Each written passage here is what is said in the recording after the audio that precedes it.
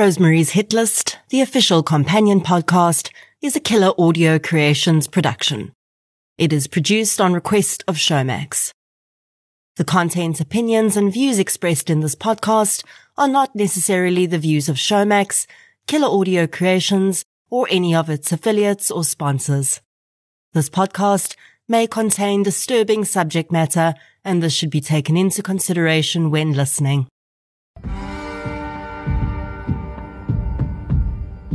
Welcome to the official companion podcast to the Showmax original documentary, Rosemary's Hitlist. I'm Nicole Engelbrecht. You may know me from the True Crime South Africa podcast or one of the other Showmax companion podcasts, Devil's Dorp or Stellar Murders. I'm extremely grateful to have been asked back by Showmax to create another companion podcast for their latest true crime documentary about the recently convicted serial killer Rosemary Ndlovu. And this time, I'm absolutely elated to be joined for the first time by a co-host. I first connected with Mfundo Ndala when I started the True Crime South Africa podcast back in 2019, and I was looking for other South African true crime content creators. We were few and far between back then, and although there are a few more of us now, the OGs still stay in touch. When Showmax suggested that a co-host would be a good idea for this companion pod, my thoughts immediately went to Mfundo. She and I share the same ethical core around true crime, I believe. The way she creates content on YouTube about South African crimes is victim-focused, non-sensationalist, and just really well put together. If you've been following my journey and supporting me as a true crime creator over the years, I'd love it if you would support and embrace Mfundo in the same way. You can find her on YouTube. Her channel is Mfundo Ndala, and her Instagram handle is It's Mfundo Ndala. Please follow her there and help to grow the ethical true crime community in South Africa. So, Rosemary's Hitlist. 2 words come to mind about this case. Absolutely mind-blowing.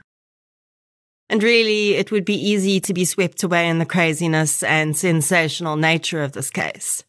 And in addition, despite the documentary revealing so much interesting information and really mapping out this case beautifully, there are always limitations to the television medium. And that's where this podcast comes in. The purpose of any companion podcast, this one included, is to further delve into the themes and questions raised in the documentary it's a companion to. This podcast will consist of 4 episodes, each delving down into a different element of the case, and we'll also interview some of the participants you met in the documentary. This is episode 1, Insured for Death. Life insurance and funeral policies play a major role in this case. So Mfundo and I thought it was important to start this series with a deep dive into that aspect. What are these policies? Why are they important? How did Rosemary use them to her advantage? What were the implications of what she did for the victims' families, beyond the devastating loss of their loved ones? And what can be done to stop the next Rosemary? The concept of life insurance is always something that I have been wary of, and I think that is largely influenced by my consumption of true crime and the well-known 4 L's for murder motives, namely love, lust, loathing, or loot. Where serial killers are involved, which as far as I know is how Rosemary is being classified, the loot is really a motivating aspect, which I think makes this case particularly interesting. Most serial killers are driven by a lust, the desire for power, the desire for sexual gratification and control. Her motives for the crimes fall into the loot, which is the financial gain, and to some degree the loathing or revenge categories.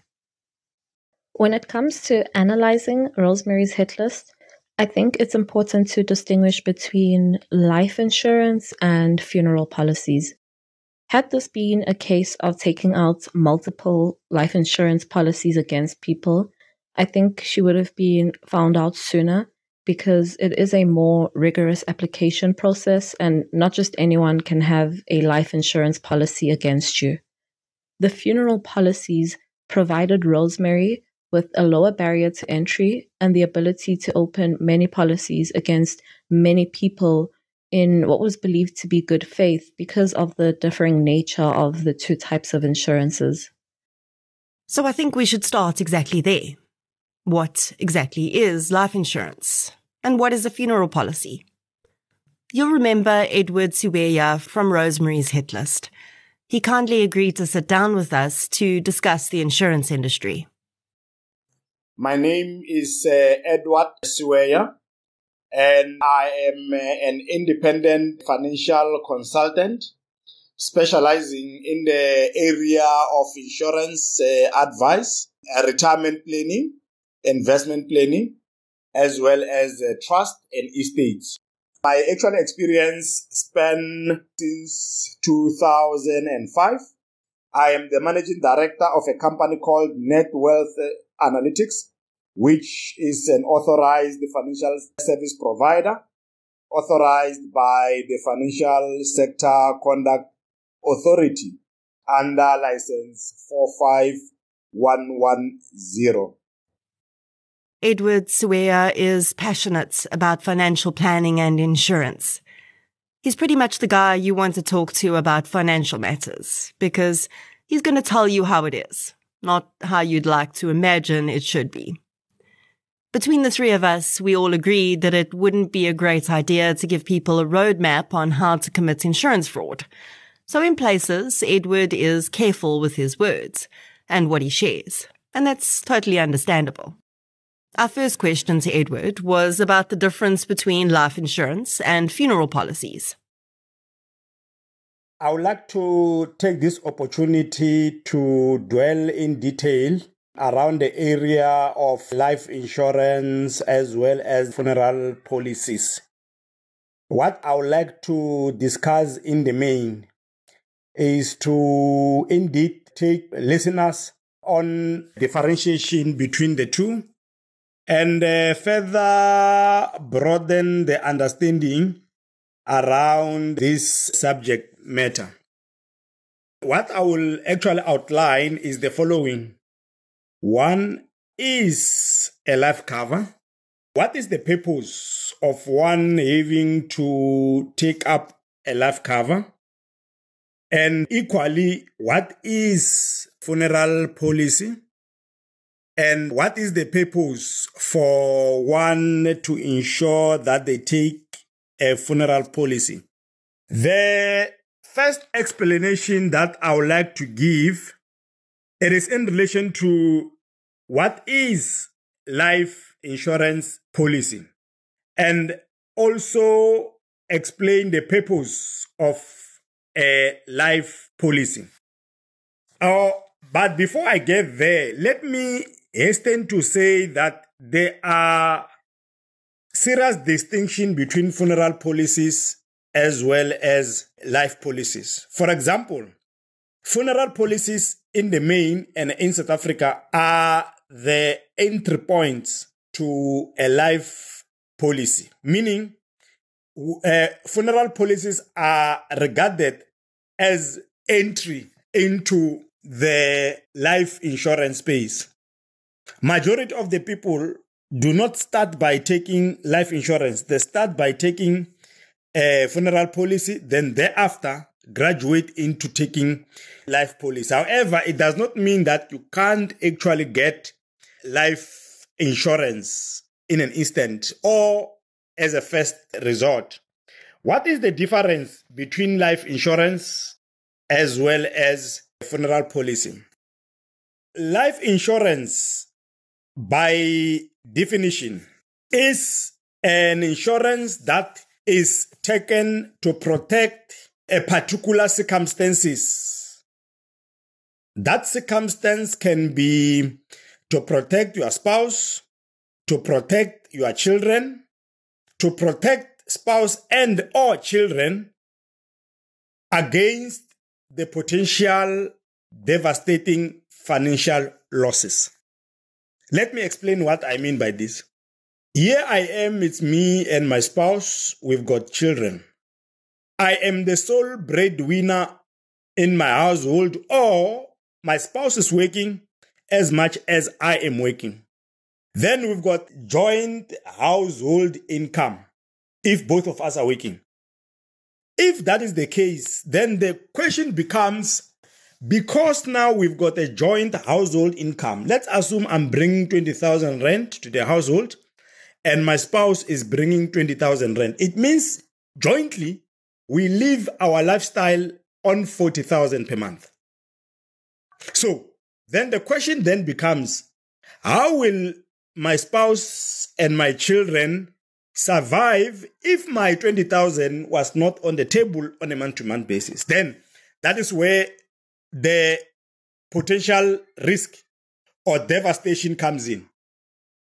Therefore, to insure against that particular 20,000, I will then take up a life insurance policy which will insure my life, to ensure that if I pass on, then a lump sum is paid to my spouse so that it can mitigate against the risk of not having the 20,000 per month that I was bringing home. So that is the fundamental reason for one to take life insurance. So let's take, for example, someone who has got a house which was acquired through a bond, and you find that the house is 400,000, and the bond that I was granted by the bank, it's 100%, meaning that they've granted me 100% of the bond loan, meaning it's 400,000 that now I owe the bank. That house then, it's categorized as an asset. The liability is the bond, which is 400,000 rand.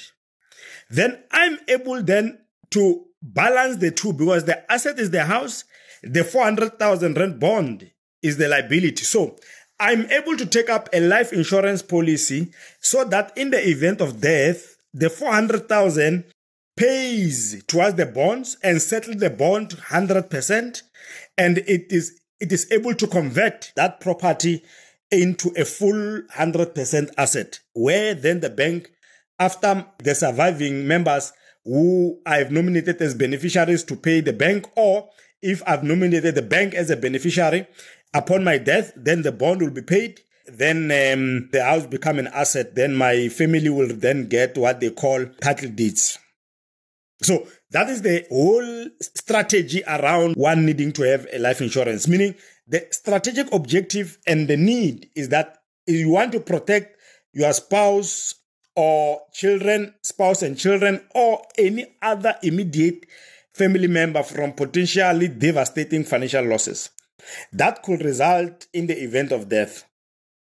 So effectively, the whole objective is to provide financial security, to assist in paying off debts, and also to assist in making sure that my family is able to pay for living expenses and any other expenses that might emerge as a consequence of one passing on. So that is what life insurance is for. However, funeral policy, it is a policy that is taken to protect against financial demand as a consequence of death, either of myself as a life insured or those family members that are insured. I'll give you an example. Many members take up funeral policy because they are trying to mitigate the risk of not having enough financial resources at the time of burial. Therefore, if that is the case, you don't have adequate financial resources to actually pay in the event of death, either of self or of immediate family member who is maybe spouse, children, or extended family members, then you take up a funeral policy so that when there is death in the family, then you know that the funeral policy amount will pay, and its objective will be to take care of the cost related to the funeral. Another important concept that Edward explains is that of insurable interest. So, I can't just pick a random person and take out life insurance or a funeral policy on them. I have to have what is called an insurable interest invested in that person. So that person's death has to financially impact me in some tangible way in terms of either loss of income or some other financial asset, or a potential expense such as a funeral, which I would be directly responsible for should that person pass away. And that's really the key in these cases, and also a bit of a blurry line. Rosemary did have insurable interests in her victims, in terms of her being either a family member or a partner of those people. But if we look a little deeper, she wouldn't have experienced a financial loss as a result of their deaths, only really if she had to pay for their funerals. Her being one of the only people employed in her family, it would make sense for her to not only be the holder of these policies, but also the beneficiary, as she would be the one making the payments. That is not at all to say that she deserved the money.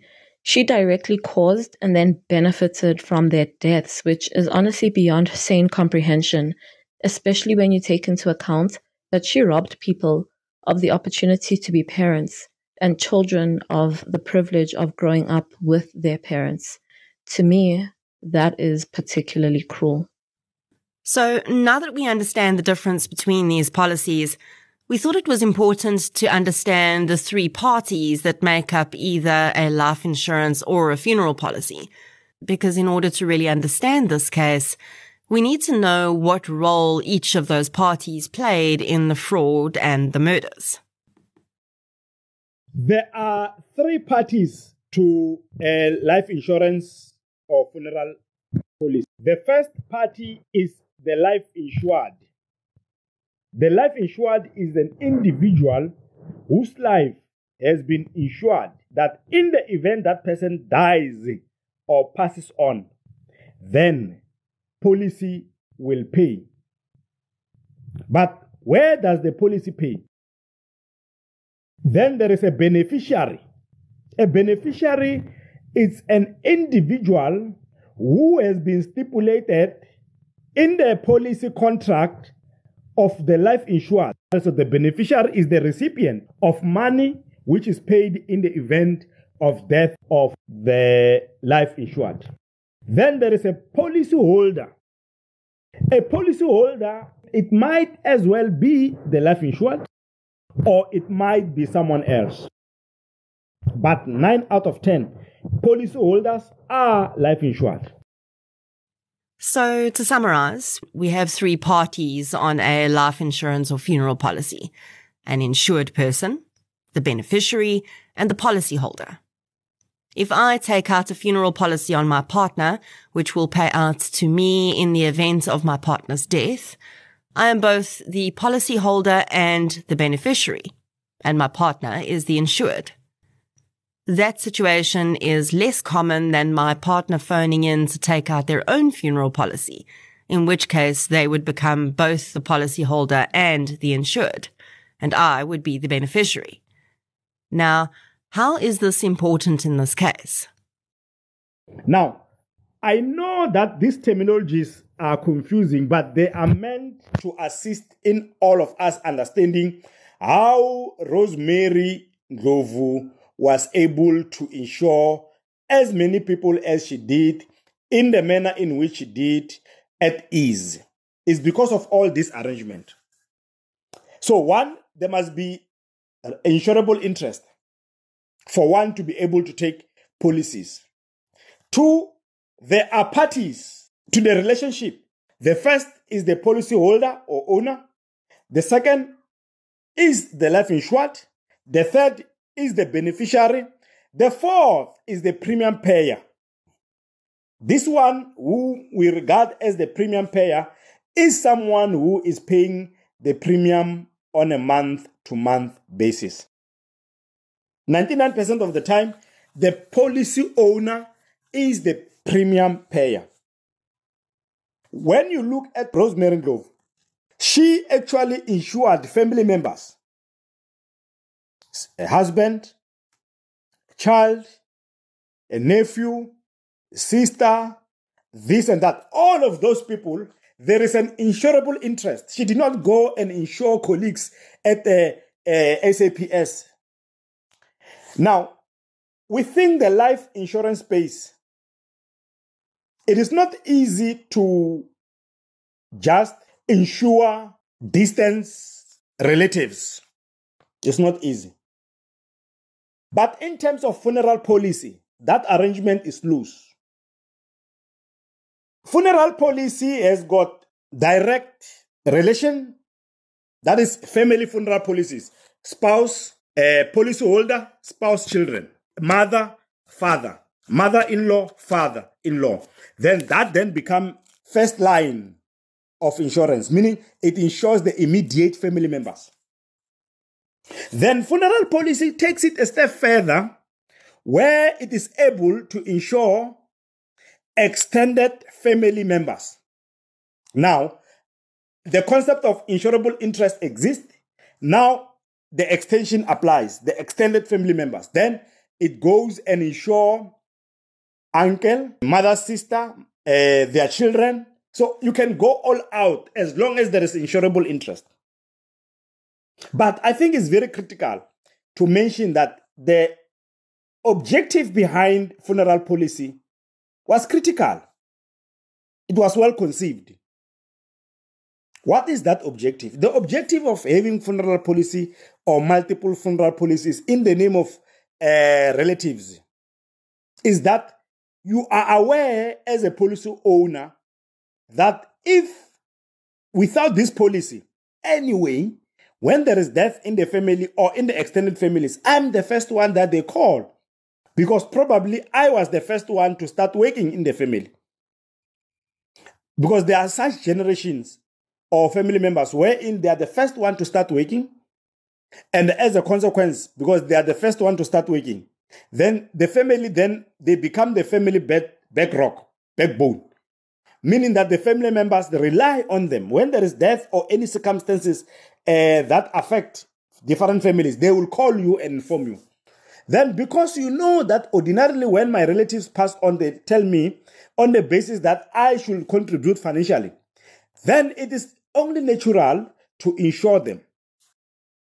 And here Edward touches on two really important parts of this case: the cultural aspect and the reason Rosemary chose to use funeral policies as her method of fraud. So, firstly, that cultural bit. As Edward and Mfundo said, Rosemary used her position as one of the people in her family who was first employed to ensure that she was in control of these funeral policies. And because she was using funeral policies, it was far easier for her to insure a wider group of people within her family, thereby increasing her victim group. One of the major questions asked by so many people is why would her family members not question her getting involved in funeral policies for them? And that's the reason. Because it would have been entirely natural for her to do so. And we'll get into the cultural aspects a lot deeper in another episode. For me, as a white person, I can't speak for all white people, but I do tend to think it's a common trend. I might have funeral policies for my immediate family, but rarely would I go as far as to insure my aunts and uncles and cousins, unless those people were living with me and I was responsible for them. But in many Black African families, this is far more the norm. And what is considered immediate family is far wider than in some other cultures. And Rosemary knew that, and used it to her own benefit. When we lose a loved one, the last thing we want to worry about is how we're going to pay for their funerals. And in many African cultures, funerals are days-long ceremonies that are key to the proper grieving of the family. Edward says that there's a serious trend right now of people taking out funeral policies on family members, and when that person passes away, we're not talking about murder here, the person is passing away of causes unrelated to the person with the policy, that beneficiary is taking a payout of 30,000 Rand, for instance, and only contributing maybe 1,000 Rand to the funeral and pocketing the rest. Edward says that there are thousands of cases where instances like this are tearing families apart. Rosemary did something similar in at least one case, but she had actually murdered the victim in question there.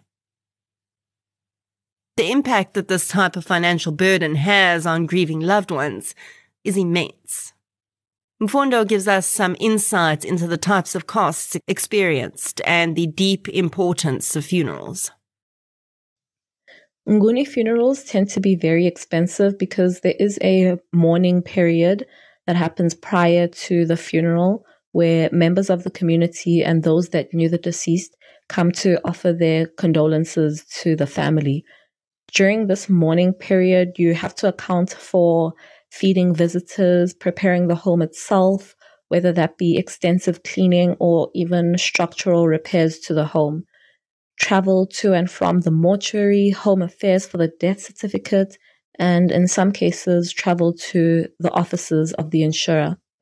Sometimes the body needs to be moved from one province to another, as the deceased may pass away in the area where they work, but maybe still have family living in a completely different town or province. Without community burial societies, it becomes difficult to cover the costs of these things and can often lead to costly delays. Another thing to consider is the time cost of these activities, especially when public transport is involved. This doesn't even take into account the cultural costs of funerals, the cleansing of the family, and the purchase of animals that will be needed for cultural rites to be performed. Depending on where you are and the specific animal that you might need, it can cost anywhere from 2,000 to upwards of 12,000 Rand per animal. After the funeral, and depending on where the person has been buried, the family may even erect a tombstone, and that price can also vary from 3,000 to 20,000 Rand. If it's not done on the same day as the funeral, there is another event that takes place for this called the unveiling. Again, there are catering costs, travel costs, and because this is no longer a somber occasion, there could even be entertainment costs for this particular event. I want to preface this by saying that I am not Tsonga and don't have any direct relation to the Xitsonga nation, so my information is a combination of research, speaking to people who are Xitsonga, as well as my knowledge of Ndebele customs and traditions. Xitsonga is closely related to isiZulu, Xhosa, Swati, and Ndebele, and we all fall under the Nguni subgroup, and as such, we share a lot of cultural practices, especially in cases of marriage, birth, and death. All of these life events are very community-centered and heavily involve contributions from family, both immediate and extended, as well as friends, neighbors, and the community at large. Contributions are not strictly money related, but there is obviously an expectation that those with disposable income and the means to do so make a greater financial commitment to the planning and execution of the funeral, especially those that have policies in the name of the deceased, as of course these policies are often intended to help offset funeral costs, and they're not meant to be used as a means to enrich yourself. Life insurance itself is not something that is common in our cultures for a myriad of reasons, one of which being ulterior motives to getting life insurance against someone's life. It can be seen as a crass statement of putting monetary value on someone's life, and in some circumstances, even trying to plan their death for your own self-enrichment.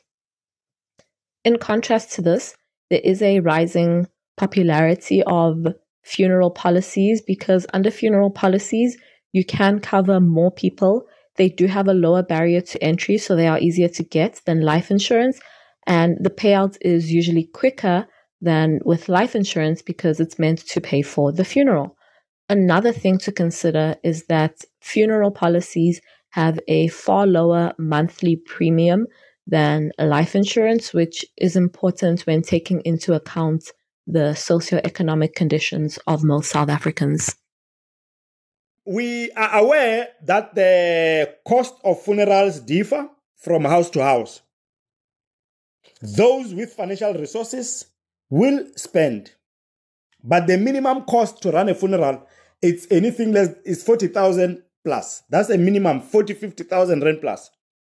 What drives the cost to that much is that, one, within a communal area like villages, what normally happens is that when there is death in the household and death is announced that a family member has passed on Sunday, from Monday, the community start descending into the household with a view of having to offer their condolences. In such household, there will be prayer sessions and other related activities. And when the community pays a visit to the household, there is no way in which they can just come, drink water, and go.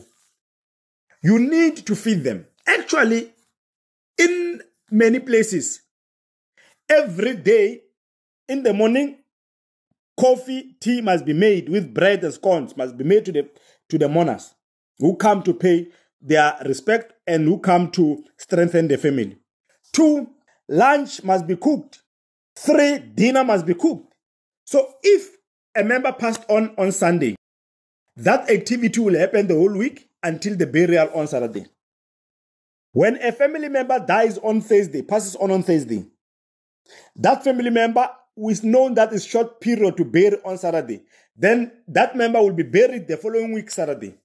From the date of announcement of death of a family member, then the activity carries on for that week, the following week, the whole week, up until the burial the next Saturday. That process compounds cost. That is why it is critical for many households to have funeral policies. Actually, I know as a matter of fact that majority of the households, funeral policies is their only area of insurance that they have. Because they are thinking that what if any of my family member or myself is to pass on? What will happen to my family members in the event we are faced with the cost of catering and taking care of logistics related to funerals? But over and above that, the cost of the funeral itself and the accessories that goes with it compound the cost. We are talking casket. We are talking tombstones. We are talking marquee. We are talking decorated chairs. We are talking the accessories that goes with a funeral. That can easily drive a funeral cost to 100,000, 150,000 rand. It's super expensive, but it's also deeply important to the family and those grieving. So funeral policies or community burial society setups are really vital. And this is what Rosemary robbed her family of. As we saw in the documentary, although she was one of the sort of senior members of the family, in most cases who people would have expected to be involved in the funerals, she didn't even attend most of them, and certainly didn't contribute any of the money she was pocketing. And I think that's why this case has so many levels of greed and criminality. Rosemary wasn't only killing her family members. She was also actively contributing to the ongoing pain and suffering of those who remained behind. After gathering information, watching the documentary, and following the case itself, I honestly don't believe that what happened with Rosemary was a result of the manipulation of the insurance industry. Rosemary manipulated her loved ones and took advantage of those who trusted her so she could gain access to their personal information. Without their identity documents and the death certificates, it is unlikely that insurers would have paid out the claims. In the cases of Maurice and Zanele, she had direct and immediate access to their death documents because she is the one that ultimately identified the bodies at the morgue. I found it especially disturbing how she had an extreme theatrical display of grief with the death of Maurice before the body had even been identified. A cause of death had not yet been announced, and she was thrashing about stating that they had killed her husband. What really saddens me is how she manipulated all those in her life and still did not give even a portion of her ill-gotten wealth back to them to improve their lives and circumstances. In the few years that these payouts were happening, she made over R1 million from it, tax-free, mind you, yet her family was and still is living in extreme poverty and under destitute conditions. I think because of her education, her status of employment, and even more so where she was employed, Rosemary held a lot of power in her family, and ultimately that is what enabled her to be so successful in these crimes. And she did a really good job of totally abusing that power, I think. Unfortunately, Rosemary is not the first to take advantage of insurance policies for personal gain. We had a case in 2020 where a woman by the name of Debbie Venter was murdered by her sister and brother-in-law for her life insurance after they had coerced her to make them the beneficiaries. At the time, Debbie was suffering from terminal cervical cancer. The difference between that particular case and Rosemary's is that Rosemary's was a case of using funeral policies to commit fraud instead of the standard life insurance fraud, which is what we are more familiar with. It is kind of scary to think that there are people out there with funeral policies against you without your knowledge, let alone your consent. All they really need to be able to take out these funeral policies against you is your ID number. It is totally terrifying. So we asked Edward to expand on this risk within the funeral policy industry and why it's so much easier to get one than life insurance. But even life insurance. Years ago, you had to sit in front of the representative from the company, prove your identity, do a whole range of blood tests.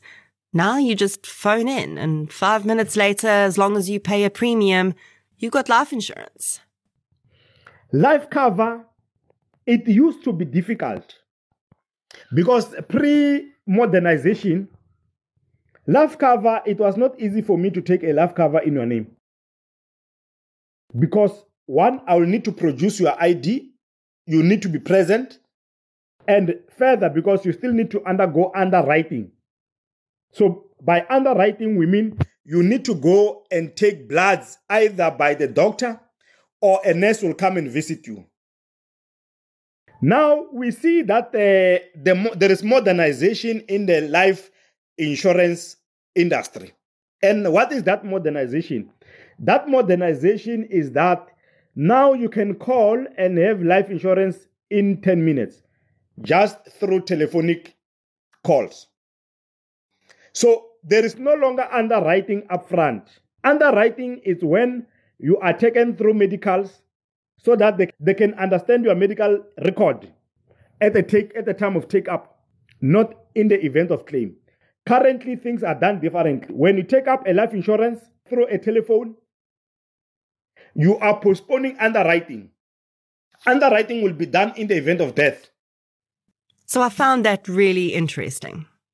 The life insurance industry has essentially figured out that they were spending far too much money and putting in too much effort up front to ensure that the person taking out the insurance was actually fit and healthy enough to comply with their policy standards. So what they're doing now is when you take up the insurance and pay the premiums, you're essentially agreeing that you are healthy enough to do so. When you die, the forensics department of the insurance company will then commence an investigation into your health at the time of your death. And if the reason for your death contravened anything that was in their policy as an exclusion, your family will not be paid out. Yes, They've essentially shifted all the risk to you and your family. Pretty smart, actually. Funeral policies are extremely important financial catch nets for a huge portion of our population. They prevent people from getting into debt, which will inevitably negatively affect them for a lot of their lives. So we don't really want to make it too difficult for people to take out these policies. And we need to ensure that the average South African who doesn't have access to high-speed internet, large amounts of disposable income, and time to travel around can actually still take these policies up relatively easily. There's relatively very little abuse of the insurance industry in South Africa. Most insurers do not make the payout process easy, despite how easy the sign-up process may be. My biggest concern in introducing changes to the industry is the added difficulty it would cause for the underprivileged and underserved communities. I don't think it would be feasible to make funeral policies as strict as life insurance policies. Our high rates of unemployment and poverty have resulted in a need for cross-family cover where in cases where a whole family in the community is not employed or not financially able, it becomes necessary for other families in that area to include them in their own funeral policies. At the end of the day, funerals are not strictly a family event, but a whole neighborhood, village, or sometimes even town event. A change that can be implemented is that instead of paying out cash to the beneficiary, the insurer themselves can be the one to make payments to vendors, except for such instances where the vendor is not formally registered entity, so like the traditional consultants needed or the places where most of the animals needed for the funerals will be purchased. In those instances, I think that cash can be given, and I think this way will even further reduce insurance fraud. I think insurers should also take up the responsibility of cross-checking policies and cross-checking beneficiaries within the insurance industry to ensure that a case such as this doesn't happen again, where someone is able to take out multiple policies against multiple people over a short period of time and continue to be paid for those policies over that short period of time. The insurance industry needs to do a better job of monitoring the bank accounts of beneficiaries. In as much as we can say that insurance fraud on funeral policies is low, we actually can't be 100% certain.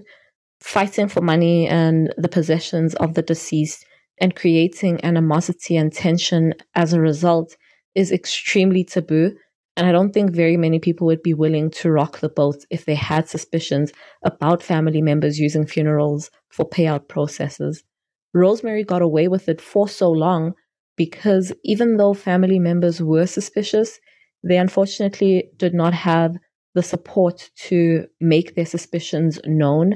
And I'm sure many feared that they would be ostracized if they made such extreme and what would be seen as heinous accusations. Now, neither Mfundo nor I are insurance experts, so we asked Edward to weigh in on this too.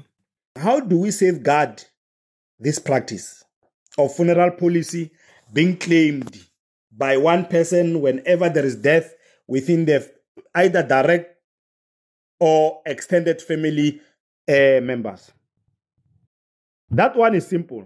I always want to bring in the banking industry, banks.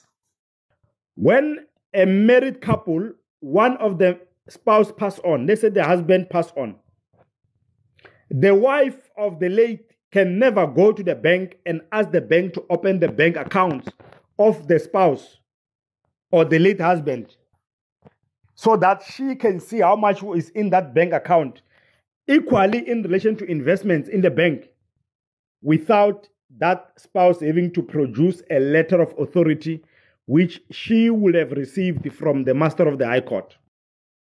So the letter of authority is the key that gives the spouse, the surviving spouse, the license to open the bank account of the late spouse so that she or he can see how much the spouse has into those accounts. Only letter of authority. No one will have a right or authority to go to the bank and say, open, I want to see. They won't open that bank account. So we must then, in the insurance industry, the reform that I'm talking about in the main, relate to the safeguards, increasing the safeguard. And what is that safeguard? That safeguard relate to now ensuring that under the beneficiary of extended family member, the beneficiaries become the holder of letter of authority. What do I mean by this? Here I am. I'm the policy owner. I've insured 15 people. I am paying 3,000 per month. Yes, I am the policy owner. I'm the premium payer, but I'm not the life insured. I've insured my extended family members. Therefore, if any of my family members pass on, I must not be the beneficiary. The family member through where death has occurred must become the beneficiary. And how do they do it? They must all come in to the insurance company where I've insured my extended family, and they must produce a letter of authority, meaning the one that has been given a letter of authority is the one that then by default become the beneficiary. And not necessarily that the money will go to the one with the letter of authority. The insurer must ask that person who's been given the letter of authority by the court to go and open a late estate account in the name of the late. We are tightening up the loose ends here. They are the one who must unlock the benefits from the policy, because the policy insurer must pay the money that was insured by me as the policy holder to the late estate account. Then, once we do that, we have cut this practice on its head. I really do hope that this is something that can be implemented. Edward also says that he really feels that this extra step in the process will only be too much for those with nefarious intentions. And for those who are actually just wanting to make sure they have money to pay for funerals, it won't be that much of a hassle. Until then, there's always the possibility that there could be another Rosemary out there right now, racking up the funeral policies and the victims. So we wanted to know, what exactly can we do to protect ourselves right now? How on earth would we know if someone's taking out policies in our name without our knowledge? Edward has some advice. Currently, it is possible that people are insured and they don't know. The question is, where do they go if they want to know what they are insured? There is a company called Insured. Insured in insurance space, it's a company that has got capability to consolidate the insured. So meaning that upon consent, and you are able to get this from a financial advisor or insurance house where you sign an Insured consent, then through that consent, then one can approach Insured. And Insured will be able to check, give me a report of all insurances in my name within different insurance houses. It can't pick up, because right now there are burial societies, there are different schemes that are cooking underneath. So it picks up only organizations which are within big insurance companies. Then it can pick them up. Edward also recommends that any family who's suffered the loss of a loved one immediately applies to the Master of the High Court for a letter of authority and open a late estate bank account. This will ensure that any policies that are held on the deceased's name will pay out into that bank account to ensure transparency. It's easy to feel like a case like this is some wild story that could never happen to anyone you know. But whether it's funeral policies or life insurances, We do regularly see cases where people are killed for the financial benefit of the murderer. Just like we should be regularly keeping an eye on our credit record to make sure no one's stealing our identity, perhaps if you're in a rocky relationship or even just have that one family member who seems a little suspicious, it's worth doing this check to make sure you don't have policies against your name that you don't know about. And even that the policies you have been told about are actually for the amounts you've agreed to. In many insurance murders, we see a spouse or partner agreeing to a specific amount policy, and then just a few months before their murder, that amount is suddenly increased dramatically without their knowledge. And that's a giant red flag. Maybe it's a little paranoid. I don't know. But I do wish someone had been able to give Rosemary Ndlovu's victims this advice. That's a wrap for episode 1 of Rosemary's Hitlist, the official companion podcast. Be sure to follow the podcast wherever you're listening to be alerted when new episodes drop over the next few days.